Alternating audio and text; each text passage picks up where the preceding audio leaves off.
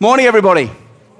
It's great to be here today, and thanks for being with us on this very special day as we kick off this brand new series. And I'm going to dive straight in because this morning we're going to be looking at 4 incredible and surprising reality checks when it comes to our relationships, all of our relationships, but particularly our romantic relationships, that if we embrace these things, it might just about cause a revolution in and how we do our relationships. Now, that may seem like a very bold claim to make, but I'll get to that in a moment. For now, just watch this video on the screens. Dave, did you say you were going to make dinner? I couldn't remember. What? I just wish you'd take some initiative and cook your own dinner for once. I've been at work too, you know, and now I get to come home and pack the dishwasher and then unpack the dishwasher and cook dinner and put the washing on, and you know what? I can't continue to live like this because it's not for me. Hey, relax. It's going to be all right. How? Here, I'll just show you. Okay, I've been doing this since we moved in. See this basket thing? I don't know how it happens, if it's the house or what, but any dirty clothes you put in this basket, somehow the next day They're just clean, folded, and in a perfect pile on your bed. You're not serious. I couldn't believe it at first either, but it just keeps happening. That's why I didn't tell you. I didn't want to jinx it. You are insane. Try it, you'll see. Unless it's only chosen me. See, I don't know. I can't do this. No, wait. There's other things too. Plates, cutlery, pizza boxes, dirty tissues, anything you leave on this coffee table just vanishes overnight. I mean, sometimes I'll see how far I can push this thing and I'll just leave shit everywhere. And then sure enough, the next day, it's all gone. It's just vanished. It's magic. No, she wouldn't have left me. This is what I think happened. I heard her get up in the middle of the night to get a drink or something. She must have fallen onto the magic coffee table and just vanished. Are you insane? No, he's not insane. I've got the same coffee table at home. There you go. So relationships are tricky, let's face it. Whether in our public and private worlds, we face challenges in our relationships. We have relationship struggles, relationship pain, relationship disappointment, relationship frustrations, and sadness even, maybe for some of us here this morning, the pain of relationship death, when a relationship dies or when we lose a loved one. Whether we like it or not, everyone in this room knows that at some point or another we are categorized or identified by our relationship status. We've all had to tick a box on a screen or on a form that says we're single or cohabiting or engaged or married or divorced or widowed. And when we tick that box, for some of us, it's a moment of joy and celebration. And for others of us, when we tick that box, it can be a moment of great shame and pain. And I'm really aware of the challenge as we go on this series that some of us might risk dialing out because we'll think, well, this series is not for us. But I really want to encourage you, whatever your relationship status is, don't dial out. Don't dial out. Because I actually believe that this next 6 weeks, we're going to look at some things that are pertinent and challenging and encouraging and healing for every single one of us, whatever our relationship status. I'm expecting God to surprise us. And maybe you think, well, I don't need this now, although I believe that everything we're going to teach is good for us now, but maybe it will be for your future. There's just going to be some good stuff for us to grab a hold of, because the Bible has a huge amount of stuff to say about how to do relationships really well. And it's massively countercultural. Because the 21st century kind of consumer God tells us that ultimately, consciously or subconsciously, that all of our relationships are about our own self-fulfillment. It's about us. We're in it, whether we realize it or not sometimes, for what we can get out of it. And so it's no surprise that when things become very difficult in relationships, that people bail. If things are broken, just like if your fridge is broken, you might try and get it fixed, but it's just easier to get a new one. And people can treat their relationships in just the same way. If this feels like it's broken, then I need to leave it behind and just get another one. Now, of course, there are some circumstances when it may be irretrievably broken, and we'll think about that as we journey ahead and battle with the challenge that for some of us, there has not been a fairy tale ending. And so in this series, we're going to look at a brand new way of looking at our relationships. And today, I'm going to share with you, as I mentioned at the start, 4 reality checks for relationships. And let me just say this. Some of these things are definitely going to provoke us that I'm going to say. You need to hear all 4 reality checks before you get up and walk out. Because some of them are going to seem a bit negative or a bit pessimistic and stuff. But just listen to me. I'm not a heretic. I'm not going mad. And then I'll expand what I mean. Because I actually think if we would embrace these 4 reality checks, then they will become liberating truths for us. And just take a bit of pressure off in terms of the way we do and think about relationships. So I'm going to start. If you've got a Bible, why don't you turn to Genesis chapter 29. If you don't, it's going to be on the screens. Genesis 29, and we're going to start here. This is a story about a man who fell for a woman, and he was looking forward to getting married for her, and it went a bit wrong. So, Genesis 29, verse 16 to 25, this is the New Living Translation. Here we go. It says, "Now Laban had 2 daughters. The older daughter was named Leah, and the younger one was Rachel. There was no sparkle in Leah's eyes, but Rachel had a beautiful figure and a lovely face. Since Jacob was in love with Rachel, he told her father, 'I'll work for you for 7 years if you'll give me Rachel, your younger daughter, as my wife.' 'Agreed,' Laban replied. 'I'd rather give her to you than to anyone else. Stay and work with me.' So Jacob worked 7 years to pay for Rachel, but his love for her was so strong that it seemed like just a few days." That is going to make you vomit right there, let's face it. Verse 21, "Finally the time came for him to marry her. 'I have fulfilled my agreement,' Jacob said to Laban. 'Now give me my wife so I can sleep with her.' So Laban invited everyone in the neighborhood, and they prepared a wedding feast. But that night, while it was dark, Laban took Leah to Jacob, and he slept with her. When Jacob woke up in the morning, it was Leah. 'What have you done to me?' Jacob raged at Laban. 'I worked 7 years for Rachel. Why have you tricked me?'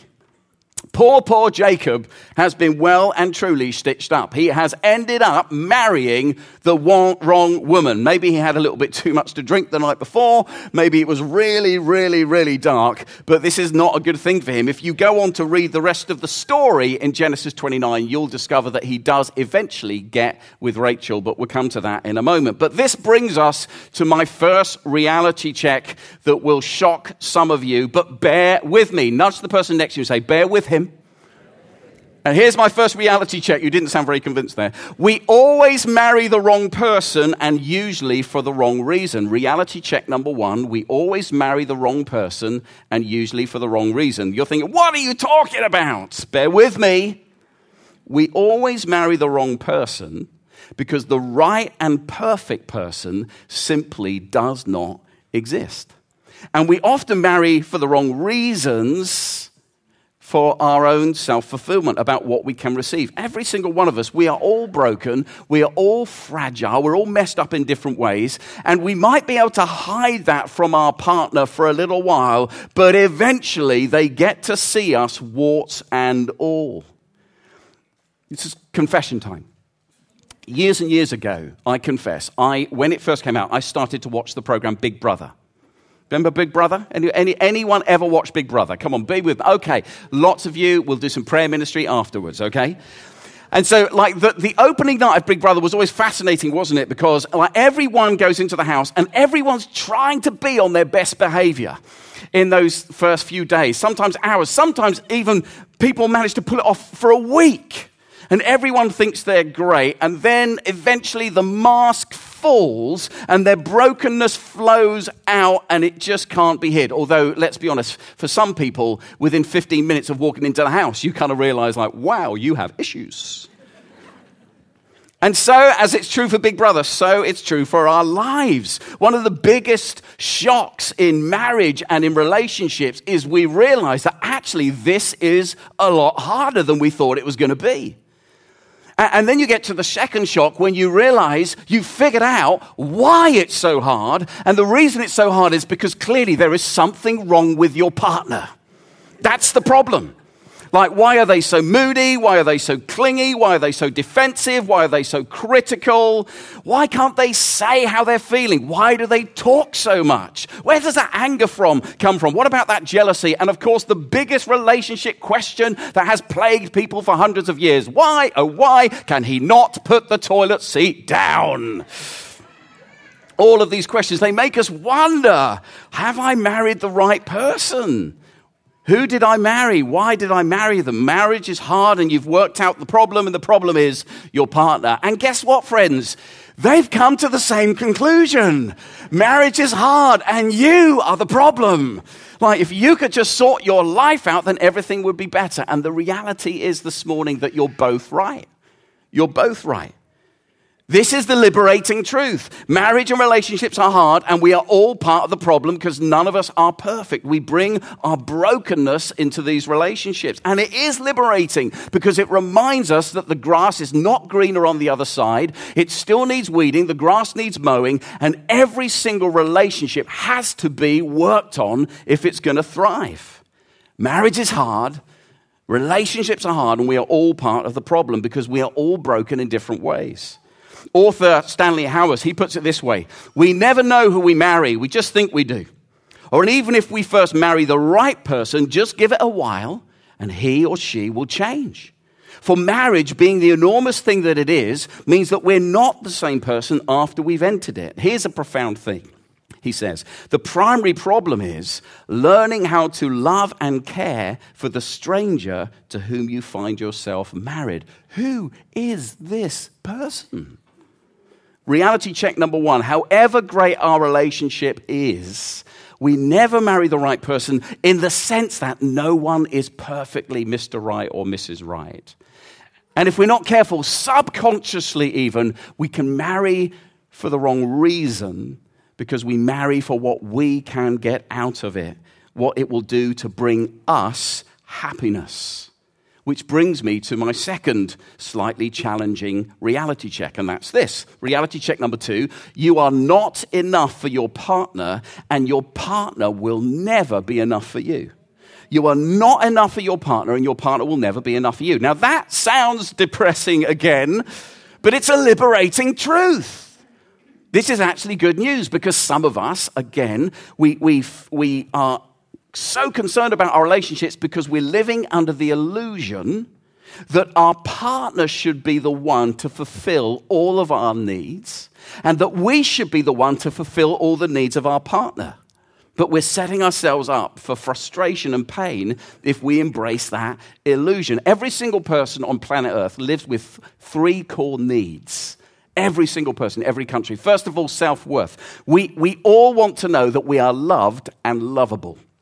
Secondly, significance. We want to know that our life has purpose, that it counts, that we are here for a reason. And thirdly, security. We want to know that whatever goes on in our life, the storms that we face, that ultimately will be okay and we'll get through.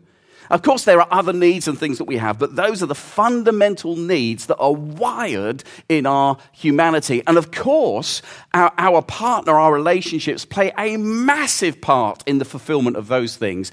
But it is impossible for anyone, including our partners, to perfectly fulfill all of those needs for the reasons that I've just given in reality check 1. If people are broken, they will let you down.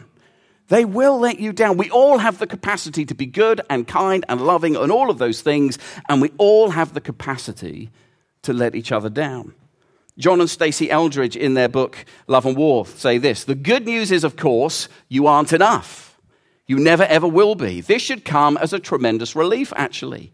Your spouse's unhappiness doesn't mean that you're an F as a person, as a spouse. Your spouse's unhappiness and yours means you both have a famished craving within you that only God can meet.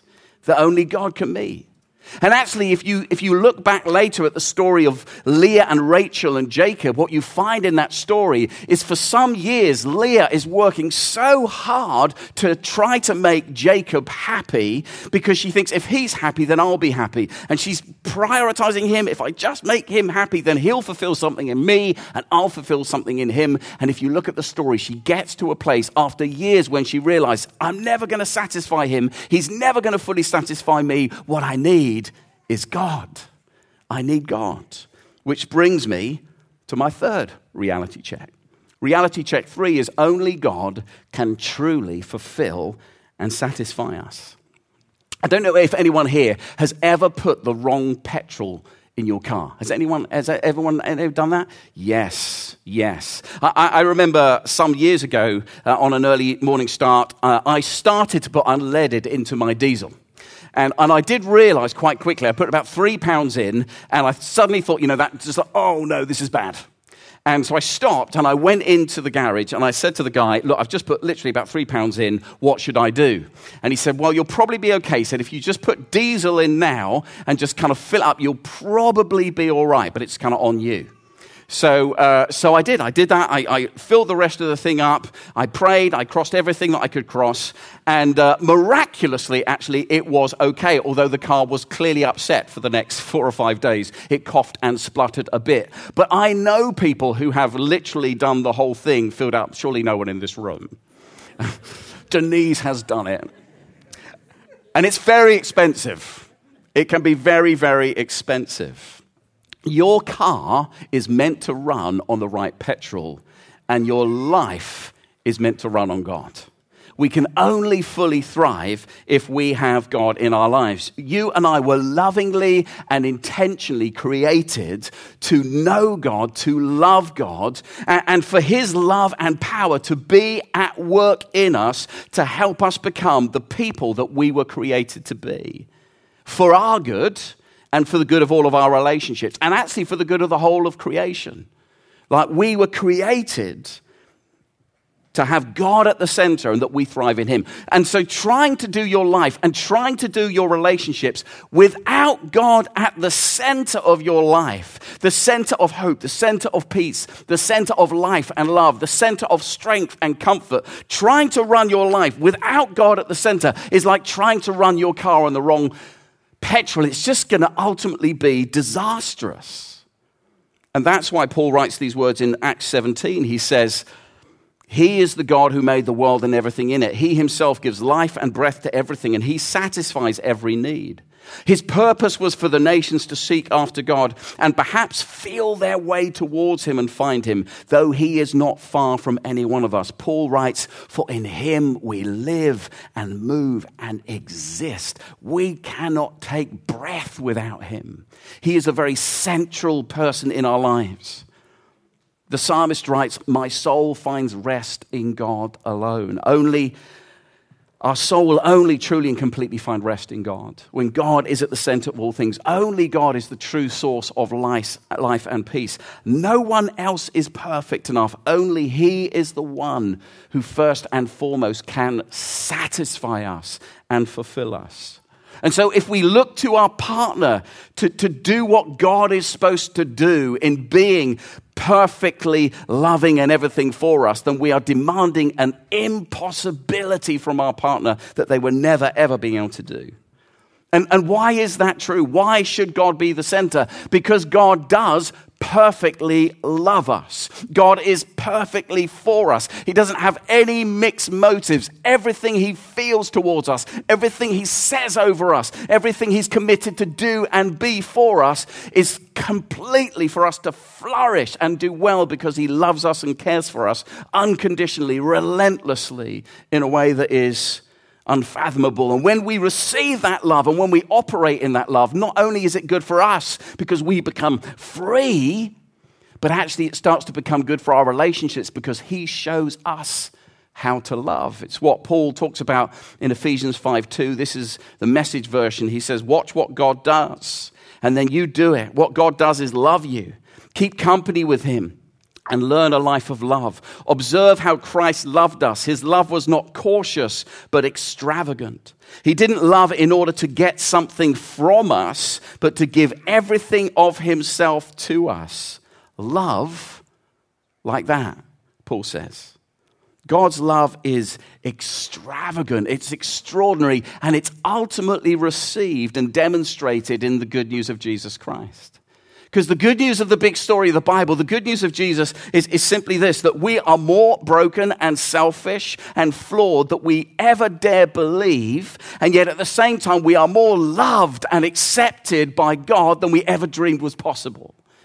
And that love is demonstrated and proven in the way that Jesus broke into human history and God became a man, and a man who ultimately, though he had done nothing wrong, is agonizingly tortured and put to death on the cross, consuming all the darkness and death and suffering and the struggle and the selfishness and sinfulness of our lives, the brokenness of our lives upon himself, and burying it with his broken dead body in a tomb, to prove that he was God and he was all the things he promised. 3 days later, Jesus Christ rose from the dead. And the God who rose from the dead, defeating the biggest enemy of us all, which is death itself, has the power and the love and the commitment to take on any challenges we face in life. That's the truth. That's the reality. Amen. And God calls us and he invites us to love in this radical, radical way. I want to say this to you. Like, if you are a follower of Jesus here, then the first thing and the best thing you can ever do, your number one priority, is to commit to follow Jesus.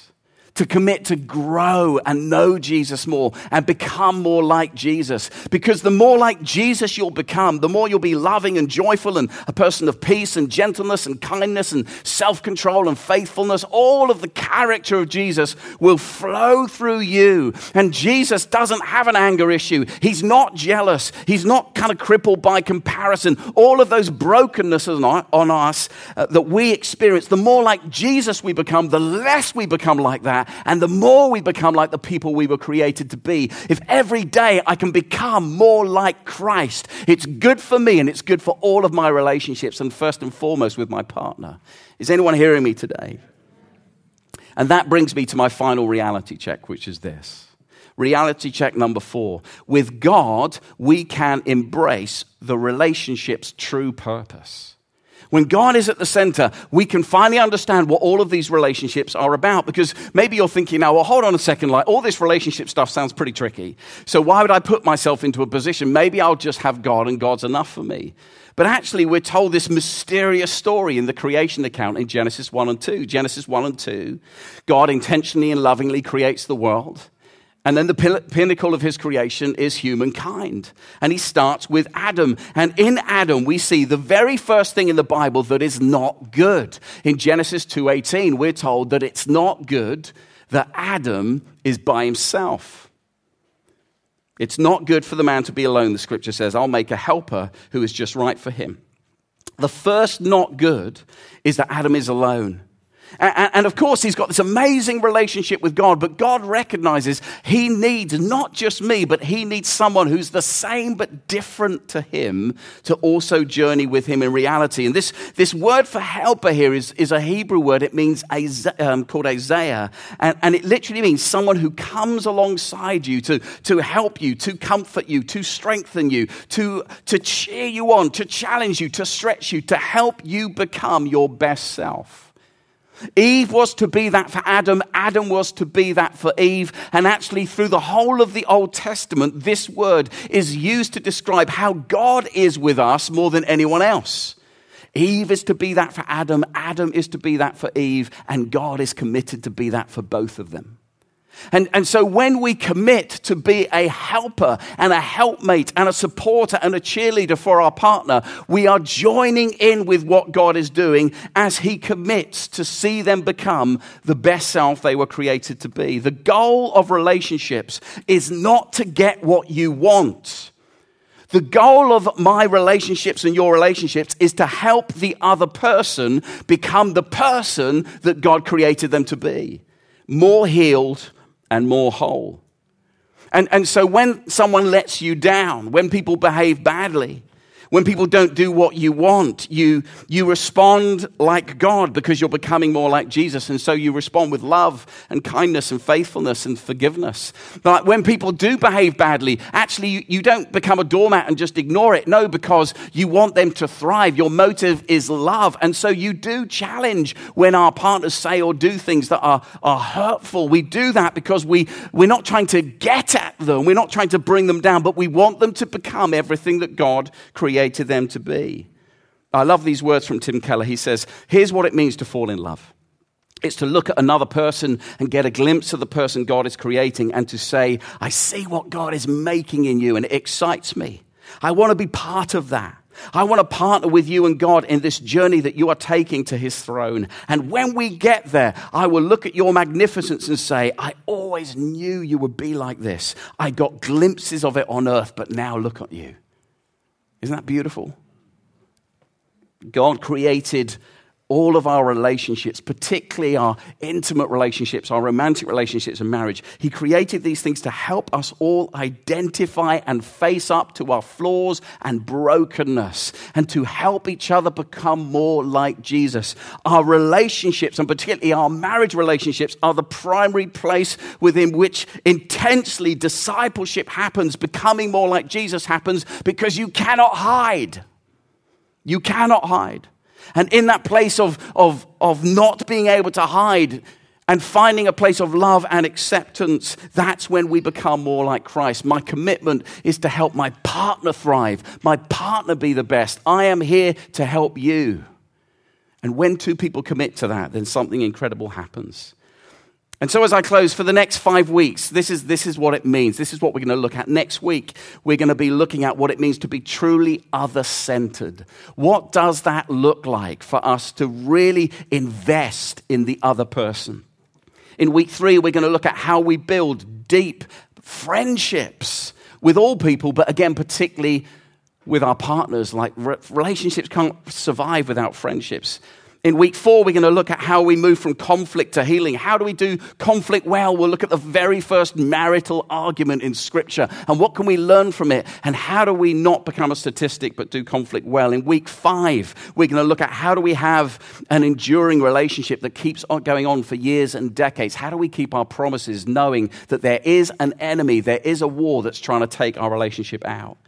And finally, in week 6, we'll have our good friend Pete Gilbert back, and he'll talk to us about forgiveness and reconciliation and how forgiveness is the glue, ultimately, that makes us able to keep on keeping on. I want to say to you, don't miss this. Don't miss this. And even if you know people who aren't people of faith, bring them. This is going to be good stuff. And so this morning we thought about these reality checks. Maybe they have provoked you. I hope they have. I hope you'll discuss them over the dinner table. I hope you've kind of caught my heart on these things. We never marry the right person, and usually for the wrong reason. You are not enough for your partner, and your partner will never be enough for you. But both of those points are because only ultimately God can truly satisfy us and keep us. And so we need to keep him in the center. And what that means is with God in the center, knowing that we're accepted and loved by him, with God at the center, we can embrace relationships' true purpose, which is to see other people thrive. The goal of my relationship is to see you be awesome, to give and serve and love and forgive. That is the goal of this relationship. God, help us to do this well. Why don't we bow our heads?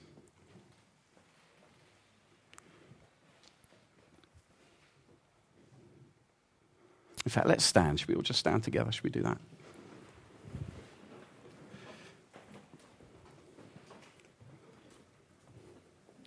I'm really aware that this, I invite just to close your eyes just for a second, just as I speak over you in prayer. That this is touching various nerves with everyone in the room. There are some of us here today, maybe, and just when it comes to relationships, we're good. And that's wonderful. Keep working hard. There are some of us here who are single, and we've been single a long time. We've never been in a relationship, and it seems distant from us. And And I just pray for God to meet you in a place of peace and comfort and hope today. There are some of you here, and you're like me, like your partner left you years ago and you're divorced, and when you've ticked that box, that status box has caused pain. And I'm praying for God's healing for you today. My own testimony is God rewrites the story. There are some of us here who have lost a loved one, someone that we deeply love. And we're just feeling the pain of that loss in this moment. And whether even in this moment you're feeling like, I was the guilty party, I messed up, I just want you to know there is forgiveness and grace from a God who rewrites the story. And so just for a moment in the quietness, why don't you just have a moment in your own head of, God, this is my relationship junk. These are the things that I need to get free from.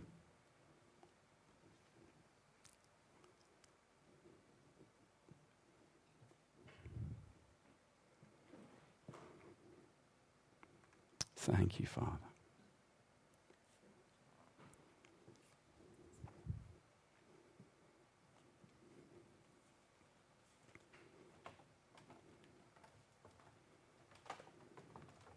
All of us are broken except for Jesus.